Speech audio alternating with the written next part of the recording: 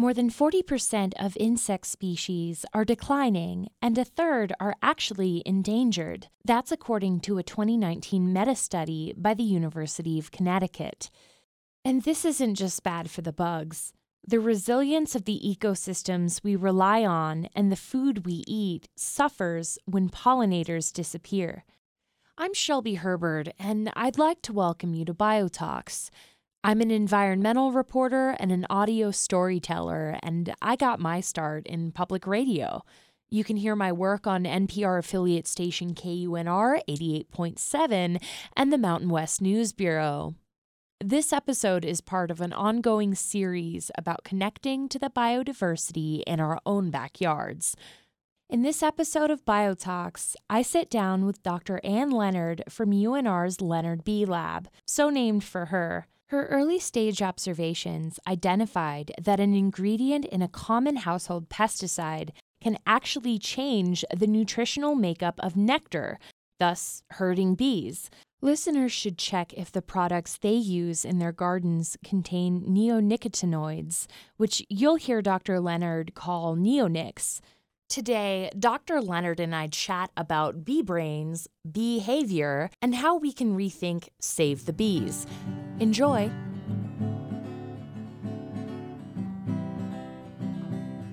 I'm doing great. I'm here in my office on UNR campus, and it's a beautiful fall day, so I'm happy to join you.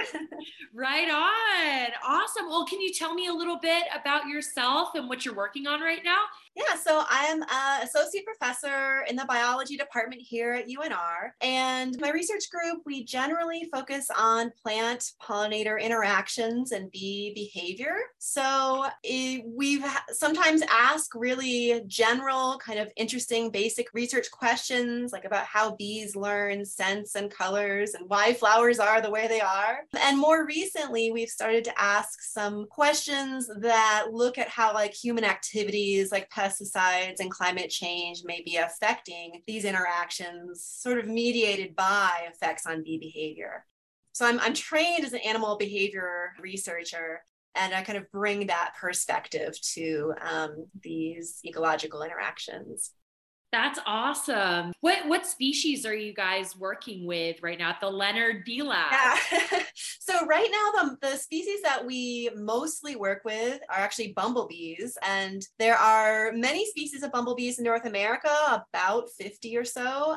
There are a lot of native ones that we have access to here in Northern Nevada and Northern California. For our lab-based research, we actually use a species that's not native here, but it's native to the East Coast and Midwest. And we actually get those colonies sent to us through the mail, through UPS.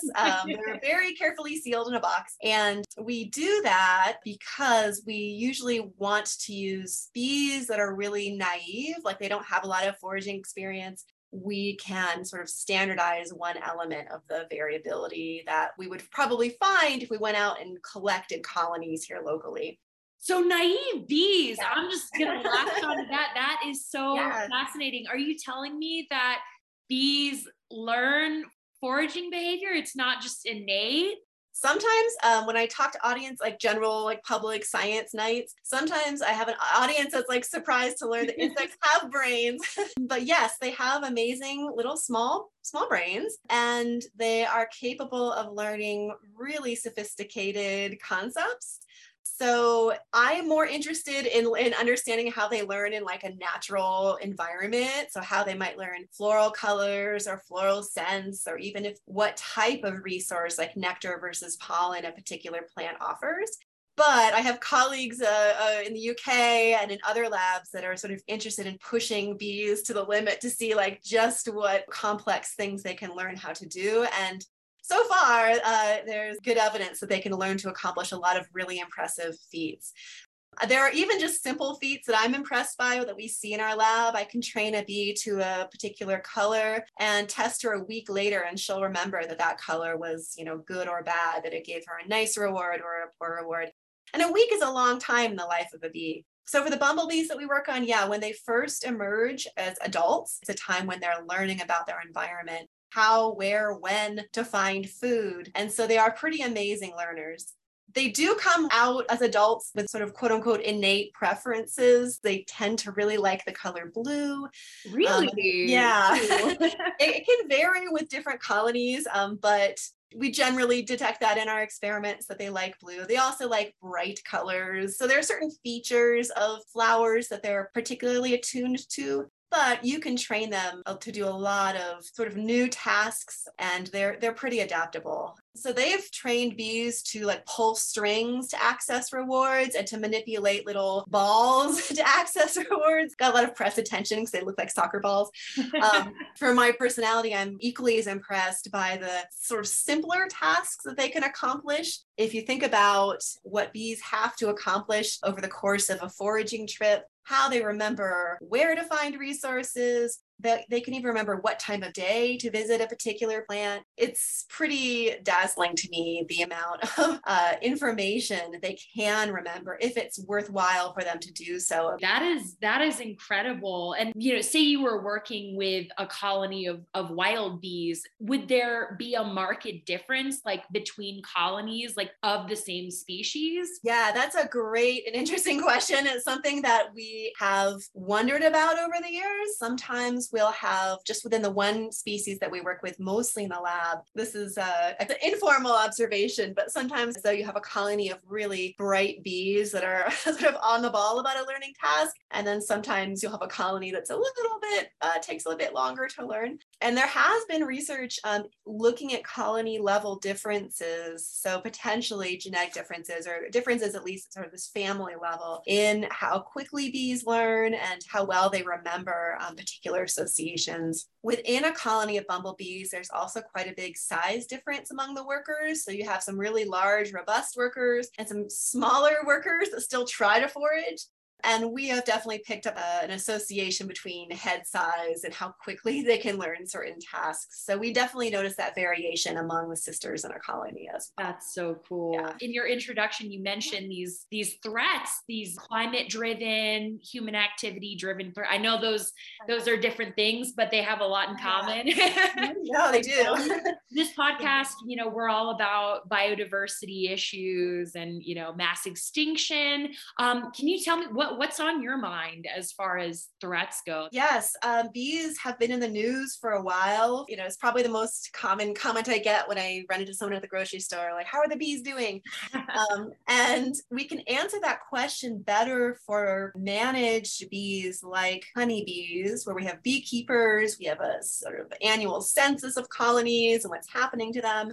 The wild bees that we work on, which is the majority of bumblebees, we have about 4,000 species of native bees in North America. Much harder to say what's happening to their numbers because they're not kept by humans, they're wild animals. So there's major initiatives to start bee monitoring programs. I think that that's something that agencies like the USDA are very interested in getting going, so that we're starting to collect standardized data on population numbers and where bees are, and their ranges are changing as climate changes, et cetera. So the big topic right now, I think, is in developing standardized monitoring schemes that it will at least help us collect data in a way that we can have a better handle on what's actually happening to some bees. We expect with climate change, there may be some winners, there may be losers as well. So it's important to get the full picture of what's happening with wild bees.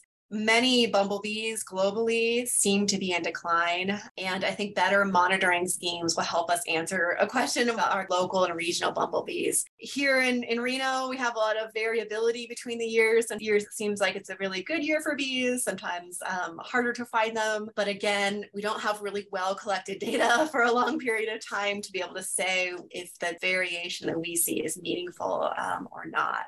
But our region is been identified as one of the fastest warming regions nationally.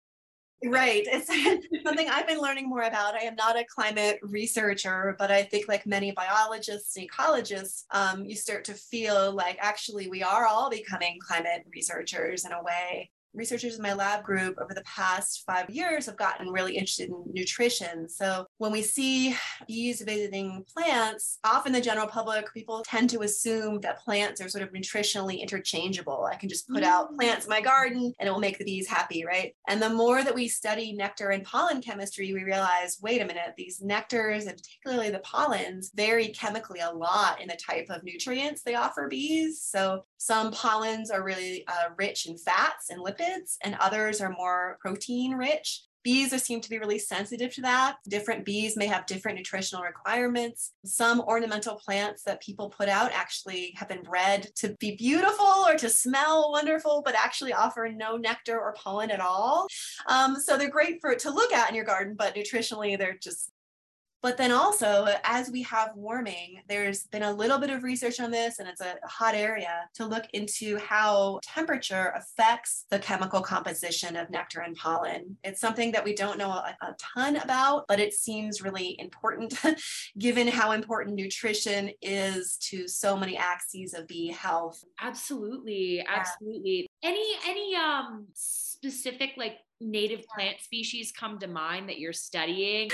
Hopefully, I have my fingers crossed. We just put a grant proposal in where we would look at maybe about 5 local species and experimentally warm them and look to see whether we see changes in like pollen chemistry. But we have started doing some sampling across the region, and a plant like the lupins that we have. Yeah, they're a great plant, but they're a really important pollen source for bumblebees in particular. And we're just starting to document geographic variation in their nutritional composition and try to at least correlate that with temperature. So just in terms of numbers, there's not a lot of scientists that study nectar chemistry or pollen chemistry. There's more and more as we realize how important this is. But even the question of, are the lupins growing in one Sierra meadow the same nutritionally as lupins growing in another Sierra meadow, the same as the lupins you could buy at a garden store here in town? We don't know exactly, or even on an individual plant level, like does the temperature or the soil content affect the lipid or pollen composition of the pollen? We don't really know. And that's a really important question for bee health at the individual level and at the colony level. And so agencies like USDA and EPA are really interested in these questions and have identified climate change and its effect on bee nutrition as a really top priority for research going forward. So absolutely. Yeah. Thank you so much. And you also mentioned something about pesticides. Yeah. So pesticides, you walk into a garden center here in town in summertime, early spring, and you'll see like a temple to plant protection products. So they're widespread across the landscape. My colleague here at UNR, Matt Forrester, and his research group have done some really eye-opening studies. I think in his case, sampling milkweeds in California Central Valley and finding just multiple pesticides in plants, even those that are bought commercially or are actually in sort of reserve areas or in people's backyards where the person reports applying no pesticides. So depending on where you live, especially if you're in an urban, suburban area, these chemicals are being used quite a bit, and they can transit through water and soil and reach plants where they're not quote unquote intentionally placed. So we've been really interested in understanding what affects certain pesticides, and we focused on really common pesticides called neonicotinoids, or Neonics for short. So we've done a variety of studies looking at their sublethal effects on bumblebee behavior, and our findings correlate with a bigger picture, which is that these chemicals have a lot of subtle effects on bees, ability to learn and remember foraging associations.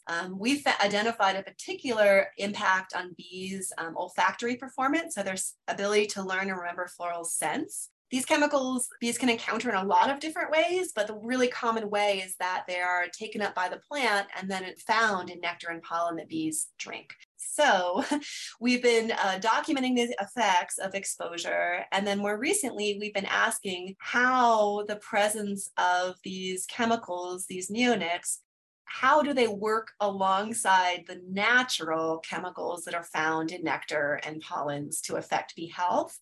Most of the research into how pesticides affects bees just uses sugar water, which is a great starting point because you don't want to make things too complicated. But real nectar is like a complex cocktail of chemicals. And so, and we know that some of these chemicals, like caffeine, for example, can have their own effects on bee behavior and health. So we did a sort of recently a massive study where we maintained bees in the lab on a couple different natural chemicals found in floral nectar, and then asked what happened when they got a little exposure to one of these neonic pesticides. And it's not an easy answer there, except to say it depends on the natural phytochemical that's in nectar. And it depends on what you're measuring in the bees, whether it's like survival or immune performance. But I think the bigger picture there is that these pesticides and natural nectar chemistry can interact in ways that we think are important to bee health. We found some evidence that even just a single exposure to the pesticide could basically eliminate some of the health benefits of the natural nectar chemicals for bees. So our bigger argument is that we should be studying natural phytochemistry alongside pesticide exposures if we want to really understand what's happening to bees. Because when they're out there foraging in the world, they're consuming these pesticides alongside this host of natural plant chemicals that can have their own unique and sometimes idiosyncratic effects on bee health. Yeah, it's kind of like a little bridge between two subdisciplines of pollinator research. And then it's also like, what happens in a controlled environment versus what, how it exactly in real life. That's so cool. That's really complicated. And it's complicated. I hate to do a paper and then just say like it's complicated. No. I mean, that's what science is. And I guess like the next step, and I don't know if you guys are far enough into your research that you feel comfortable making these suggestions, but do you have any at the moment, like things you would caution the public on doing or not doing to help ameliorate this problem? I don't know. Sometimes I see people just sort of spraying them all around. And I think if there was more awareness that these pesticides definitely have a role, but that there can be some really strong downsides for the animals in your backyard or in your HOA or around your office complex. So some of the most commonly used pesticides in the US in both agricultural, industrial scale, but as well, they are the major ingredient in some of the products that you will see sold to the consumer, as well as horticultural and landscaping uses. And their use in those latter contexts where it's not, large scale industrial agriculture is not as well studied. That's why research like that I mentioned earlier, we're going out in the landscape and actually analyzing plant tissues and seeing how ubiquitous these chemicals can be is a hint about how widely they're being used, not just by professional farmers, but they're popping up. In the study I referred to earlier, it was one of the collection sites was a Xerces Society employee's backyard. And the Xerces Society is the major invertebrate conservation organization in the US. The person, I believe the homeowner, had not applied to chemicals. So yes, the consumer and the landscaper, if you're paying for yard care or your office park is having a professionally managed, there's a really good chance that neonicotinoids are being used. They're very effective chemicals and they have their pros. But they don't discriminate like which insect they're harming, which is, oh man. Which is a difficulty. There is growing interest in more state level regulation on their use. There are some states, I think Maine and New Jersey have pretty heavily restricted their use. California seems like it's moving in that direction. I've had some inquiries from Nevada state legislatures over the years about the prospect of this for Nevada, but my colleague Matt Forrester might know a lot more about that. I think he's actually testified for some of these legislation as well. But yes, they are out there. If you go out to the garden store and look at the back of a plant protection product that's being marketed to you as just as a regular backyard gardener, you are very likely to see that neonic pesticide. Yeah, there. Golly. Oh my gosh. Yeah. So it's good to just raise awareness of this. And I don't have a personal anti-pesticide stance or anything like that. My personal judgment as just an individual person is that if I'm not commercially growing crops, I'm just trying to plant native plants. And I love to see insects and bees in my backyard. I don't personally want to use chemicals that are going to make it kind of a silent dead zone. Absolutely. Yeah. Absolutely. Got kind of another like little question here. This has kind of been the common refrain throughout this podcast. I guess what is the public utility of native bees? When people hear save the bees, they're usually thinking of domestic bees. Yeah. Like my own parents are bee farmers, but like why is conserving these species important? So I think depending on which member of the general public I was talking to, I might try to ask them some questions or suss out their background and understand what's important to them.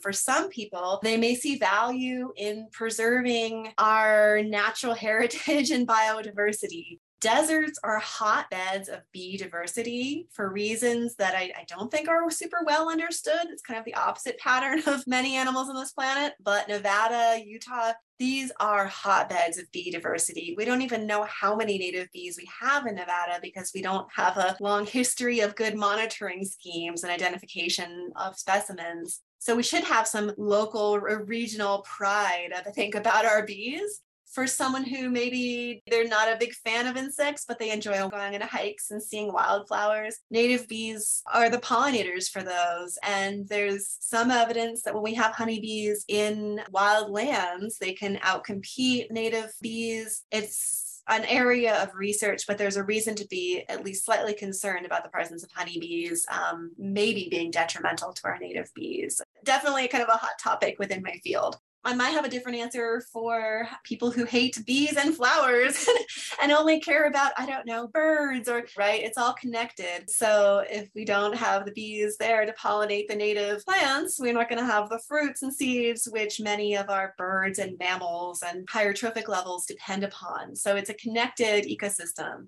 I also just wanted to say that I served for the past few years on a sort of a state of the science workshop that the USDA and EPA put on jointly, where they take input about research priorities and funding priorities. And the past couple years, they involve industries. So they often have professional beekeepers sharing their perspective. But this last year, they are rethinking things a bit. And they invited, alongside the industry folks, representative of sort of tribal interests to talk about the value of native plants and indigenous culture and medicine and the value of pollinators for some of those specialized crops that have a real importance. So if I was talking to that audience, I might emphasize that angle as well. And then if I was talking to somebody who didn't care at all about the natural world, but wanted to have access to fruits and vegetables, I would just point out that like there are a lot of crops where even though honeybees are tomatoes, I've heard. Yeah. Okay. So tomatoes are pollinated by bumblebees. Honeybees can't perform the behavior called buzz pollination that's required to pollinate them.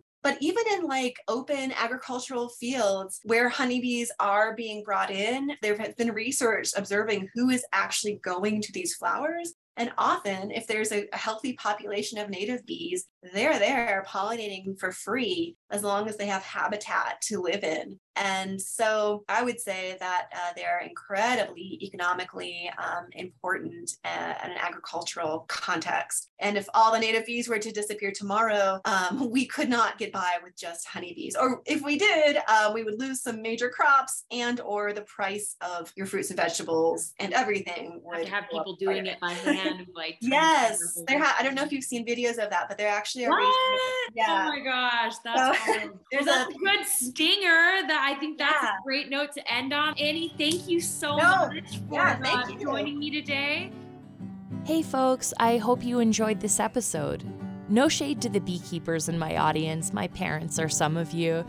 I've linked Xerxes Society and Pollinator Partnership in the description. Check those out to find out more about native pollinators and what you can do to promote them in your area.